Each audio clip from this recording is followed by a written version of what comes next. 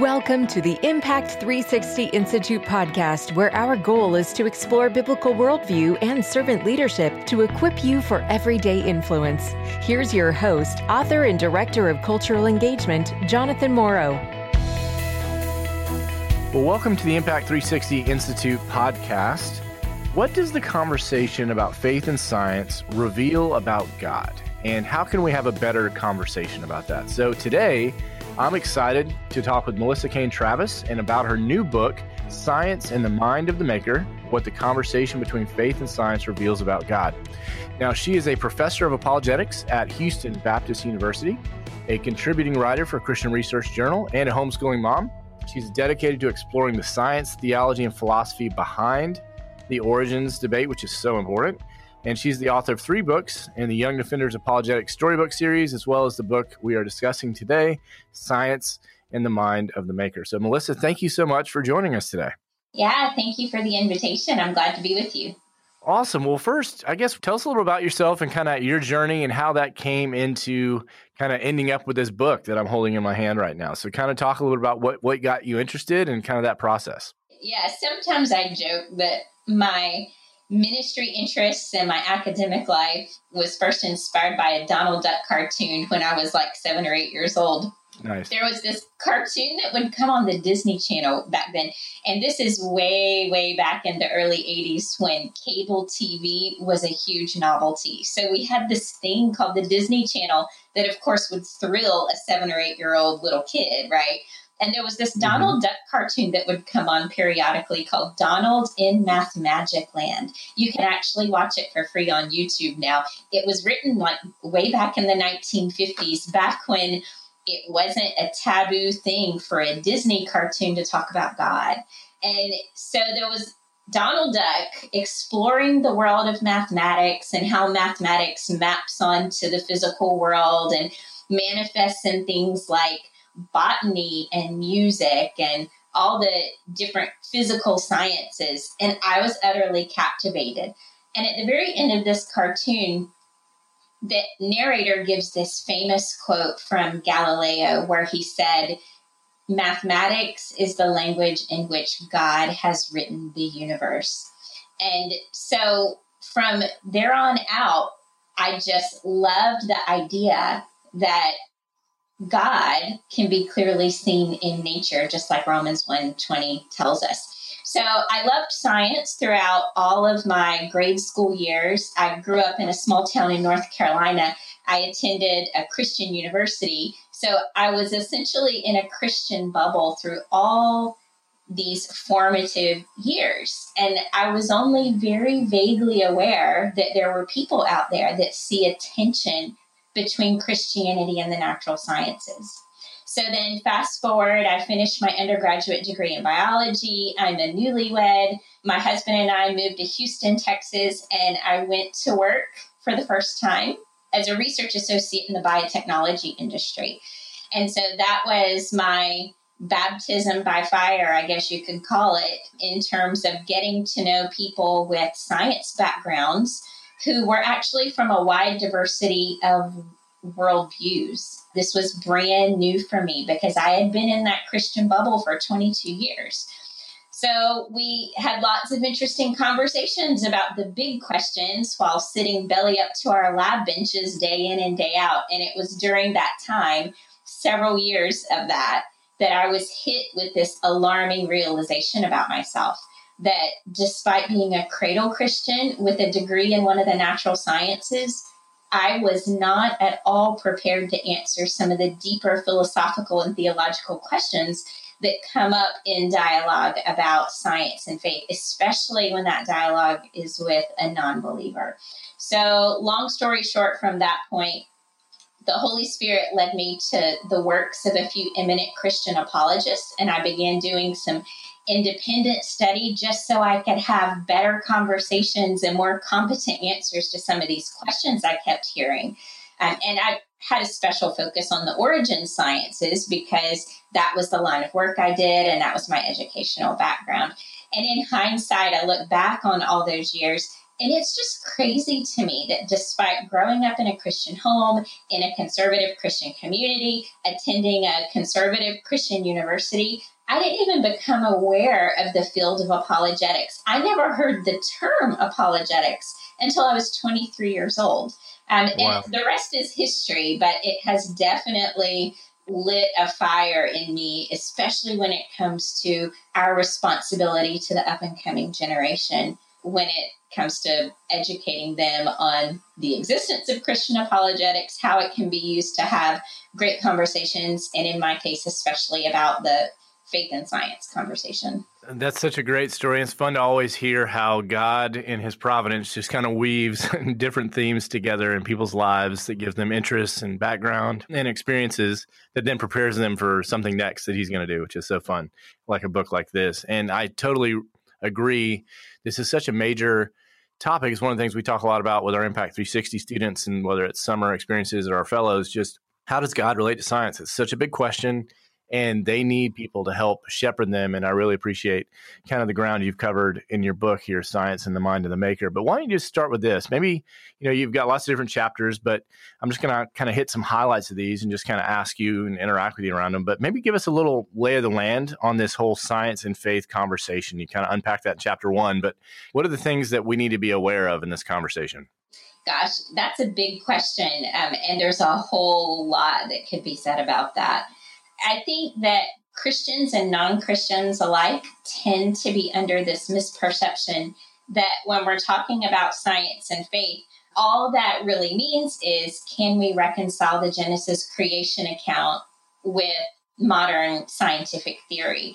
And that is just a tiny, tiny, tiny part of what this conversation is really all about. We can delve into the history of science and how scientific thought has interacted with Christendom historically. We can look at the field of physics and ask questions about whether or not it supports the Christian teaching that the universe had an ultimate beginning, or whether or not the universe exhibits indications of design.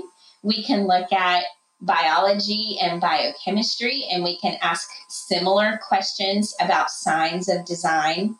We can look at the earth sciences and ask questions about whether or not there are indications that we were intended and that we're not just cosmic accidents that happen to show up on this little tiny speck of rock in the vastness of the greater universe.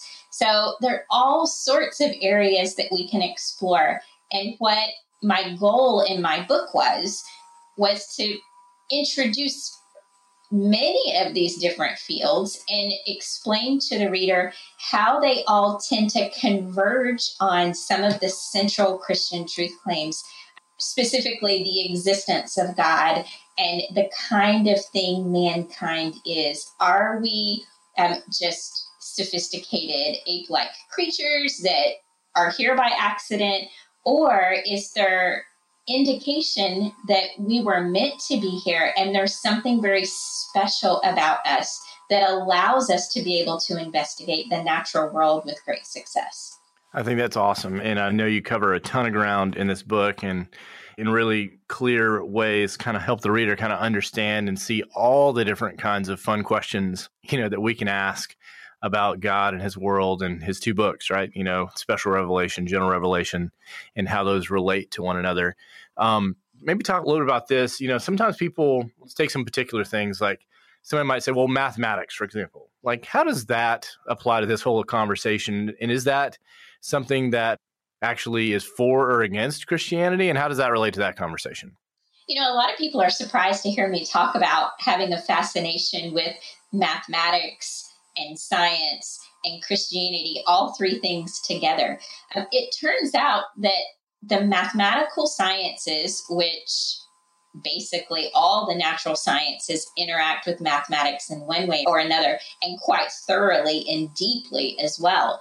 And it turns out that this presents a very interesting set of interconnected problems for the worldview of naturalism. So one of those problems is the fact that mathematics has this incredible applicability to the natural world. So the fact that mathematical systems, which are constructed in the human mind. Now, I'm not saying that mathematical truths are invented. That's a different thing. What I'm saying is the mathematical systems that scientists have devised in order to apply them to the kind of work that they do, those systems are constructed by the human mind. But in order for them to be effective, they have to be able to map onto the material stuff we're studying with a very high degree of precision. And it turns out that they actually do. Now, there was a landmark essay written about this crazy situation by this agnostic Hungarian theoretical physicist named Eugene Wigner. And his essay was published back in 1960. He called this applicability of mathematics to nature something mysterious, and he even used the word miraculous. He said, this is something we cannot explain scientifically, but we should be incredibly grateful for it, because if this were not the situation we found ourselves in, science would have been impossible. So here we are 60 years later, and physicists and philosophers, both theists and non-theists, are still talking about this problem, about mathematics mapping onto the physical world. Roger Penrose and Max Tegmark are two physicists in particular who've discussed this at length in their writing, both their academic writing and their popular level writing, and both of them are non-theists. And then we have guys like John Polkinghorne. He's a retired physicist who turned Anglican priest. He's also written quite a bit about how remarkable it is that mathematics is so effective in the natural sciences. And then our second problem is the fact that we as human beings have this intellectual capacity to carry out the highly sophisticated mathematics that's involved in scientific fields like theoretical physics or like biochemistry or like genetics. And that raises questions in areas such as evolutionary biology, as well as philosophy of mind. So we have some philosophers who are arguing that if naturalism were true, if the worldview of naturalism were correct, then our kind of human rationality would have been impossible. In other words, if the workings of our mind were merely the result of our neurons operating according to blind processes of physics and chemistry, there would not be any such thing as genuine rationality. We wouldn't have the freedom, the mental freedom necessary to work through advanced mathematics and then turn around and make judgments about how to apply mathematics to scientific inquiry.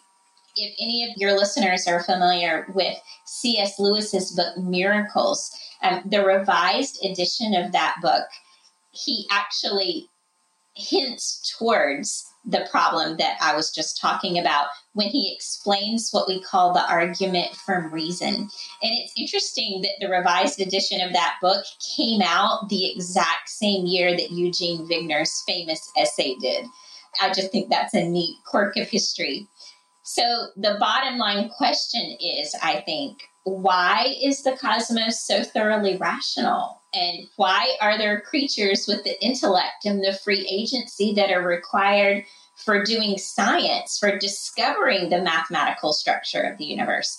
And the answers that have been put forward by proponents of naturalism fall very far short. They end up offering just lots of brute answers like, oh, well, this is just the way it is, and there isn't an explanation, and it's kind of silly to look for an explanation. But Christian theism offers a much more intellectually satisfying explanation that behind all of this that we're observing, there is an ultimate mind that transcends all of it and is responsible for its design. Absolutely. I think that's a fabulous answer to that question. And just a reminder for our listeners, naturalism is a worldview that assumes that all you can know about reality is really, it's all reduced to physics, chemistry, biology, genetics. And so the question is, where do you get reason, all that stuff? And as you just so beautifully articulated, you know, math in a very interesting and fun way is an argument for the existence of a creator and a massive problem for naturalism to explain as a worldview. And so I think that's a great understanding and explanation of that. There's one of those phrases in your book, you talk about cosmic resonance. Say a little bit more about that phrase and kind of what you're trying to do with that phrase. Yeah, so I've kind of hinted towards it and around it, I guess, in what we've talked about so far. What I mean by this phrase, cosmic resonance, is that the enormous success of the scientific enterprise in unlocking nature's secrets strongly implies that there is a maker who wants to share some of his mind with us, creatures made in his image. So it looks very much, when we observe the world, as if one of the main goals of the development of everything was for rational beings to come on the scene who could turn around and then investigate the deeper structure of the cosmos. And by doing that, they could understand something of the mind that's behind it all. So we see features of the universe in general and planet Earth in particular, and I talk about both of these areas in my book. We see things about both that make our home planet and our universe incredibly hospitable, not just to our existence, the existence of life and life with a higher intelligence, but also to the scientific enterprise. Our planet has given us really important resources that without which we never would have been able to enjoy the scientific and technological existence that we do. And this coincides perfectly with the Christian doctrine of the Imago Dei, or man being made in the image of God, that we're the crown of creation. And as such, we're endowed with these faculties that we need in order to not only have awareness of God, having moral awareness, but also having a higher rationality that allow us to explore God's handiwork. So I think this phrase, cosmic resonance, is perfect for describing this situation that we find ourselves in. I agree. St. Athanasius, he was a 4th century Alexandrian bishop, and I have to say, my favorite Christian saint of all. He used this beautiful analogy that I think applies to this so beautifully, and it was what inspired me to use this word resonance that you often hear used in the context of music. So St. Athanasius said, like a musician who has tuned his lyre and by the artistic blending of low and high and medium tones produces a single melody, so the wisdom of God, holding the universe like a lyre, adapting things heavenly to things earthly and earthly things to heavenly, harmonizes them all and leading them by his will makes one world and one world order in beauty and harmony. So I think that's beautiful. I love that. Yeah, that is well said. I don't think we write that way anymore, which is a shame. I know. Yeah, so that was a great insight. And so you mentioned a couple of these, so I'm sure people will be fascinated. What are some, in your mind, some of the strongest indicators or signposts that say our universe, is habitable, or the planet that we happen to inhabit is habitable? Those kind of fine-tuning elements. What are some of those that you kind of cover in the book that you think are especially powerful? I love the fact that we live on a planet that has the exact kind of atmosphere that we need, not just for life, for living things who have higher rationality, but also the kind of atmosphere that we need for things that we take very much for granted, like the ability to have fire. And I talk about this in my book. Dr. Michael Denton is the scientist who has done the most work on this. The fact that we have the atmosphere necessary for fire that burns in just the right range of temperature, that we don't have runaway forest fires, but yet our fires burn hot enough that we can do things like smelting metals, and we can have things like glass. If we did not have those types of things, technology would have never gotten off the ground. And it's not just fire that we need for those things. We also have to have the right kinds of natural resources in order to be able to smelt the metals in the first place, the iron ores and things like that in the crust of the earth. And then on top of all of that, we can look at the kind of light wavelengths, the light spectrum that's emitted by our sun. It just happens to be the wavelengths that penetrate our atmosphere without frying us to death, which means it's conducive to habitability, but also to high definition vision. And also, in the third place, to photosynthetic plants. So we have these amazing coincidences that are just right, not just for us to be able to live here, but for us to be able to also do science. And it's such an amazing coincidence to me. So that's just one of my favorite points from the book. No, I think those are great illustrations. There's a huge conversation around all of these topics, which and I know Steven Pinker wrote a recent book on the Enlightenment, and I heard a different interview with him where they were talking about the origins of science. And so say a little bit about that, because I know that's a special area of interest and study for you, but some of our secular friends would say, well, look, science had to show up somewhere, right? So that's not really an argument. But talk about why you think uniquely that science arose where it did and when it did, and kind of that history of ideas and thought.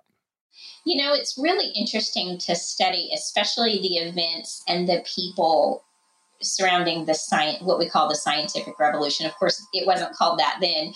We didn't start using the term science until the 19th century.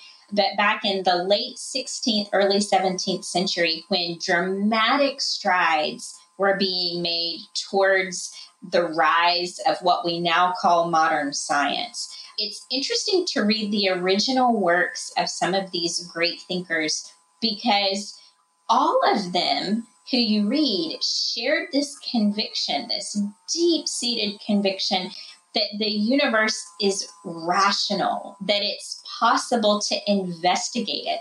And what made the scientific revolution so extraordinary was when mathematics became thoroughly integrated with the idea of physical causes and effects in such a way that the deeper secrets of nature could then be uncovered. So at the very beginning of our interview, I mentioned that awesome quote by Galileo when he said that mathematics is the language in which God has written the universe. And he said that with great conviction, because if you read his works, he is utterly amazed by how well we can take mathematics and apply it to things like physics. He did a lot of work, not just in astronomy, but he also did a lot of work in terrestrial physics and made great strides in that area. And then my great hero, Johannes Kepler, who doesn't get near enough attention compared to Galileo and the later Isaac Newton. What Kepler was so phenomenal with in his work was figuring out that there was this amazing resonance between mathematics and the natural world and the higher rationality of human beings. He's kind of a centerpiece in my book, but kind of in an unspoken way until you get to the chapter where I talk specifically about him.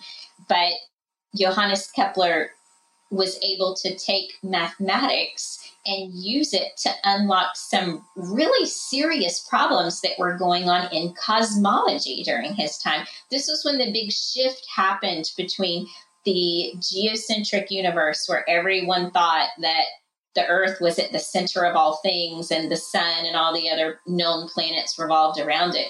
And Kepler was convinced that it wasn't that way, that the sun was at the center and the Earth and all the planets revolved around the sun.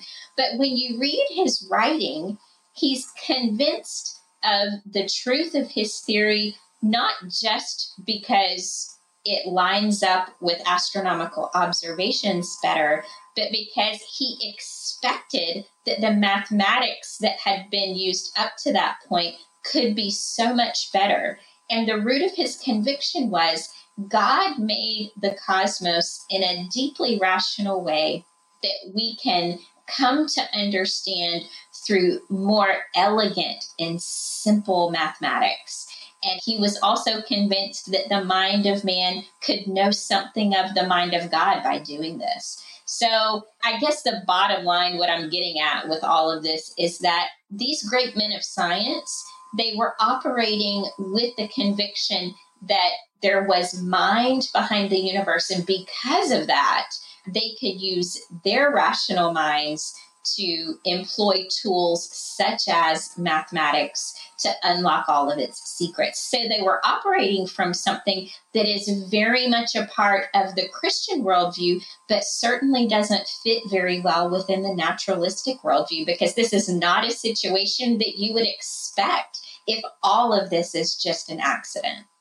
Yeah, I completely agree. I think the fact that the scientific enterprise arose in the soil of a Judeo-Christian worldview is a powerful signpost towards God's existence, and really that demonstrates Christianity resonates. And using your term cosmic resonance, those things are really a powerful way to remind people that, because sometimes there's always this tension people feel. It's like, look, faith and science are at odds, but actually the more you think about these things, actually they fit together very well. And that's what I love about what you do in your book.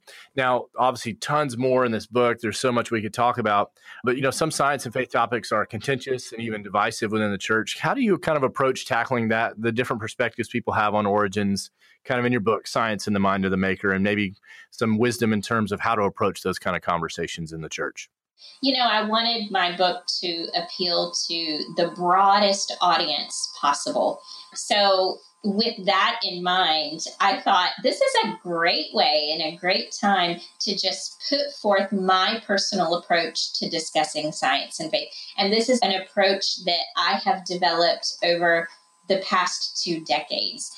Trial and error, having conversations with non-believers and having conversations within the church as well. And I call my approach in the book Mere Creation. So it's very much in the spirit of C.S. Lewis's Mere Christianity philosophy of apologetics. And what I do is I encourage my readers to take a giant step back from these contentious issues like the age of the earth and the theory of biological common descent, and look at the question of a creator from a higher perspective, from a cosmic perspective, if you will.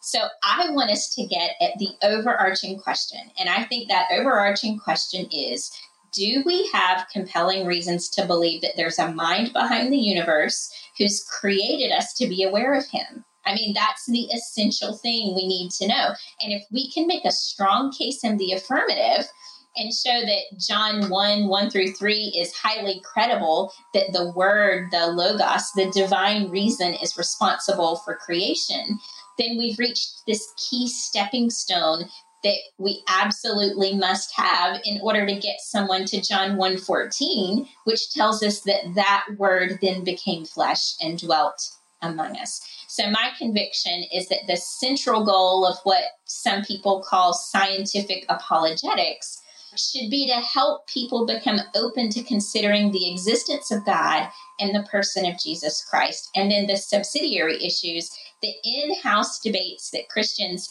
tend to unfortunately divide over, can really become stumbling blocks, which is very, very, very unfortunate. Now, that's not to say that those secondary issues aren't important topics of discussion. Sure, we should talk about them and talk about them in the context of reconciling theology and science. But I think that we really are at a point where we need a revolution in the church in particular when it comes to having charitable attitudes towards people with whom we disagree on those subsidiary issues. So that's why I think my approach, which I'm calling Mere Creation, which we can all come together and unite on, is the best way to go, especially for the sake of evangelism. Yeah, I think that's a great approach. And the way I often talk about with our students is that God created is the primary and first question, and then how God created is a secondary question, which is an important one. But our culture is getting really stuck and hung up on the first question. So if everybody's moving so quickly to the second question, then we can't have the kind of conversations that they really need to have to do what you're talking about in your book, Science in the Mind of the Maker, to get them kind of exploring the right questions in the right order. So I appreciate your perspective on that for sure.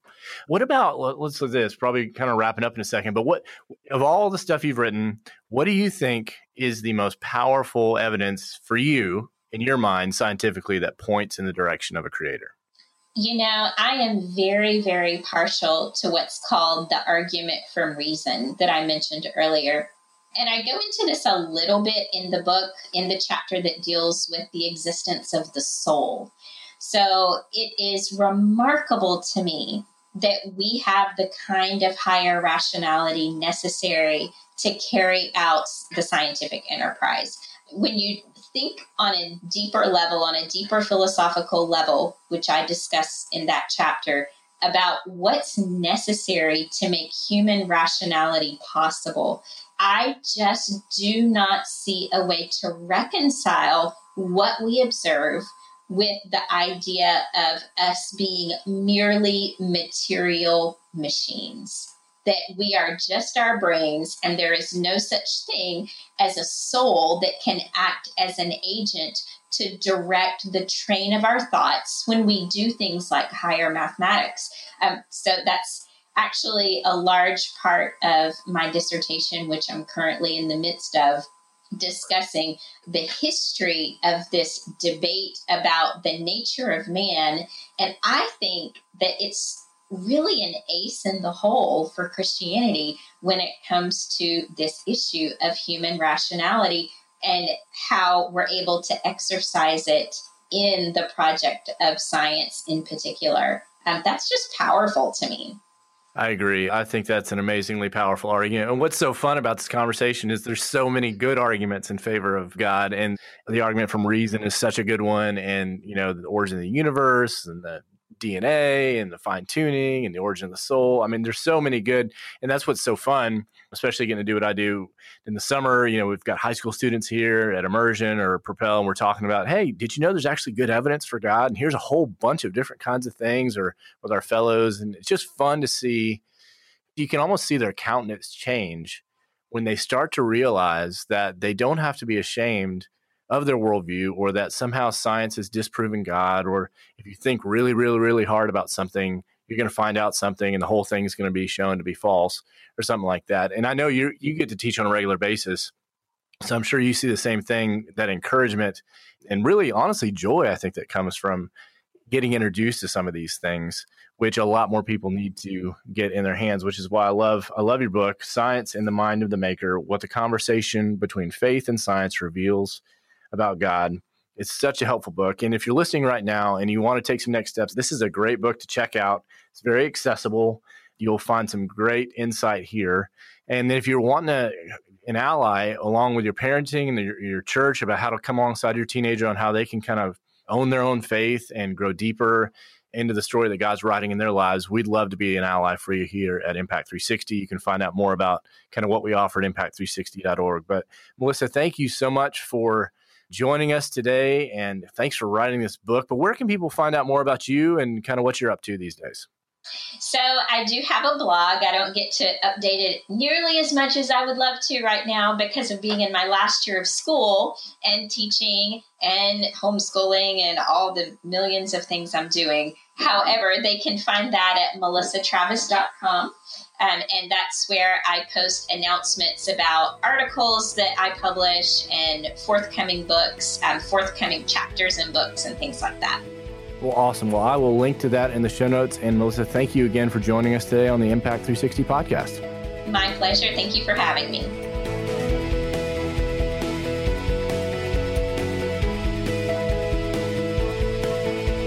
For more information about our on-campus worldview and leadership experiences for students and our accessible online courses like Explore Truth and Explore the Resurrection, visit impact360.org. Impact 360 Institute. Know, be, live.